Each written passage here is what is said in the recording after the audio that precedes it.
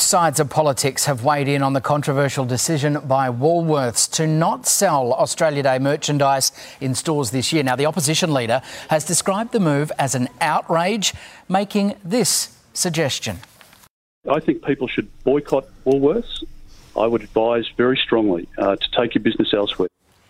The retail giant responded to the calls for a boycott, saying, quote, "Our focus is on offering customers food and produce for all occasions, including on Australia Day." Now, it comes as Aldi confirms it will follow Woolies' decision and also not stock Australia Day merchandise this year. Well, joining me now is Agriculture and Emergency Management Minister Murray Watt. Minister, morning to you. Thank you for your time. So you've accused the opposition leader of trying to start a culture war here.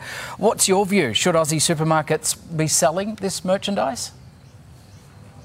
Well, I think it's a matter for supermarkets what sort of stock they provide to sell to people. I mean, we don't live in the kind of country where governments dictate what supermarkets have got to sell to people.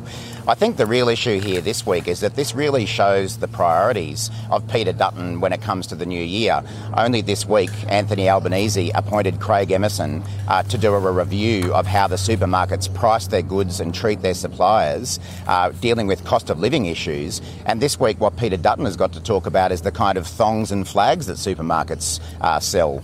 So I really think it goes to the priorities that Peter Dutton and the Coalition have, that they want to get out there and divide Australians, continue with the same negativity that we've always seen, rather than focusing on the real issues that are facing Australians when it comes to supermarkets, which is the prices that they're charging.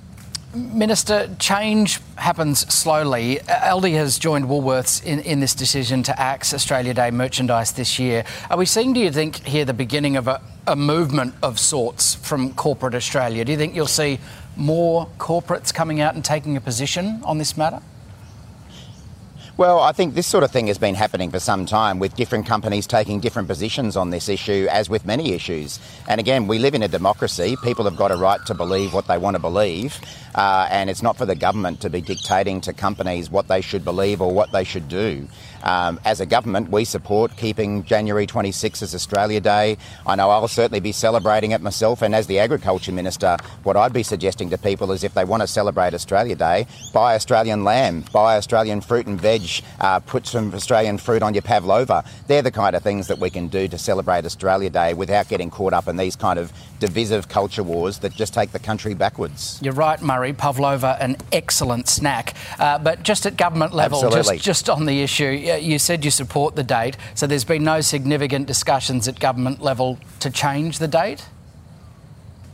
Absolutely not. Well, I mean, the only discussions that we've had at a government level is that we support retaining January 26 as Australia Day. We've been saying that over and over again, but you would have seen it every year in the run-up to Australia Day. Peter Dutton and a number of other people try to start a big divisive war when it should be a day where we bring the country together.